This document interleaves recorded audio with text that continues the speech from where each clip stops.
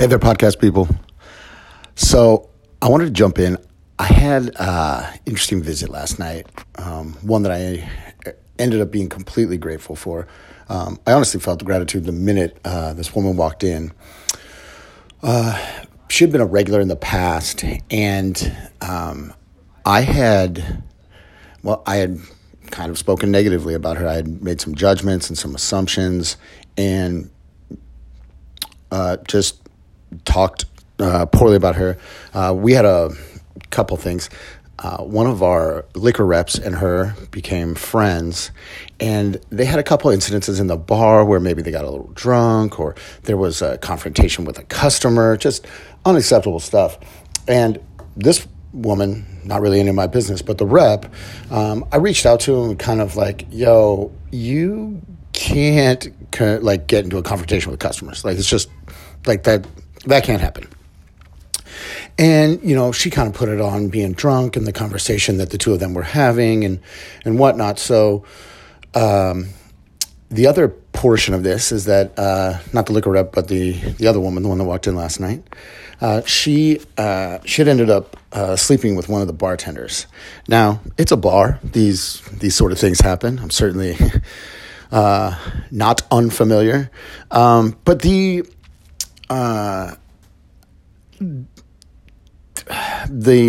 one of my strong principles is loyalty. And I think the protectiveness kicked in because in our little downtown area, there was somewhat of a reputation for this woman. A reputation really that's none of my business. What do I care? But that wasn't the way I looked at it at the time. I was defensive of this bartender I was friends with. And so through some real bro ribbing, kind of teased him and gave him a hard time, as well as reached out to this liquor rep, and not in a concerted effort. These things just happened, but reached out to the liquor rep and kind of said, hey, we just can't have this. And the liquor rep kind of came back with, oh, it's this girl's fault, and that's, I won't, and I found out, not that this was my direct intention or even a thought really, but the liquor rep had basically reached out to the woman and said, oh, you can't come into the bar. You can't come into this bar. Now, that isn't what I said or really my intention. I hadn't even thought of that, but that's what ended up happening. And it happened because of actions I took. The bartender stopped spending time with the girl stopped coming in. There was just a lot of, that, and it was based on me judging people on things I don't know anything about. So last night when she walked in, I was happy, extremely happy to see her, because obviously I'm in a happier, better place now. And I immediately, let's take a step back. I also, at the time, would have told you I was in a happier place then. So it's awesome to see even more growth and more growth. It's like, being able to look back a little bit and be like, yo, you remember you thought it was so good, just a short while ago, and now it's this much better. And it makes me excited for the next little step in just a short while, how much better I'm going to be. Just actively being happy is so, so great. But in any case, when she walked in, I was happy to see her. And, we had great conversations and that. And in the course of it, I realized I should address this. I should say that I'm sorry. And as I was, kind of being self-aware, I came to realize I need to focus here on the difference between the apology and the forgiveness. I learned this lesson a long time ago, unfortunately, because I made other mistakes. But I dated this waitress turned hairstylist. She was a waitress when we dated, but that's the waitress turned hairstylist is how I always think of her. But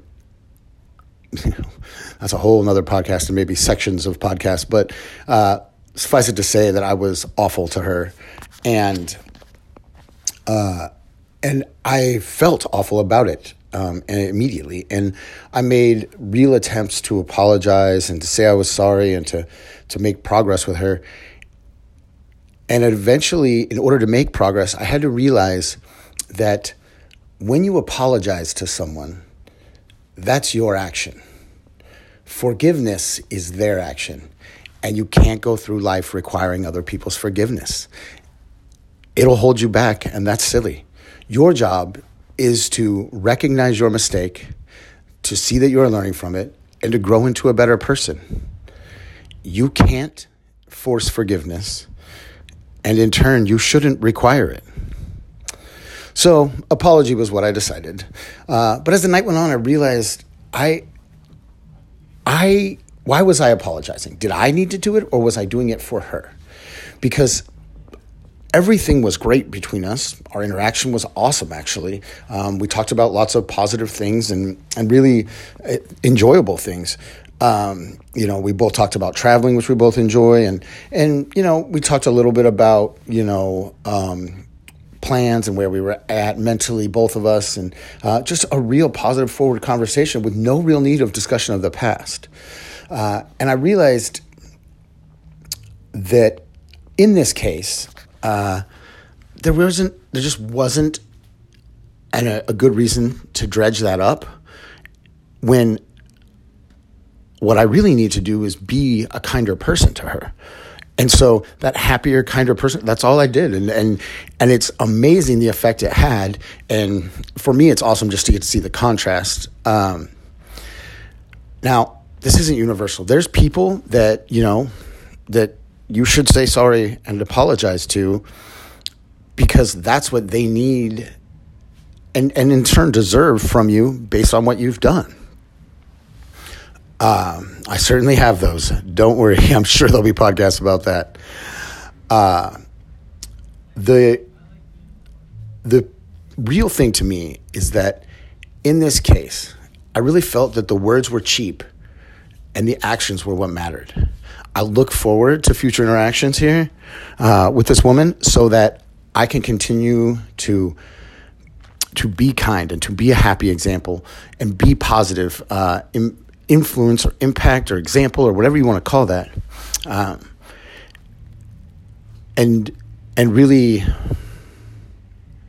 show her that those actions I took before were poor choices because telling her really isn't much. I do love me some me, and I hope you guys are loving you some you.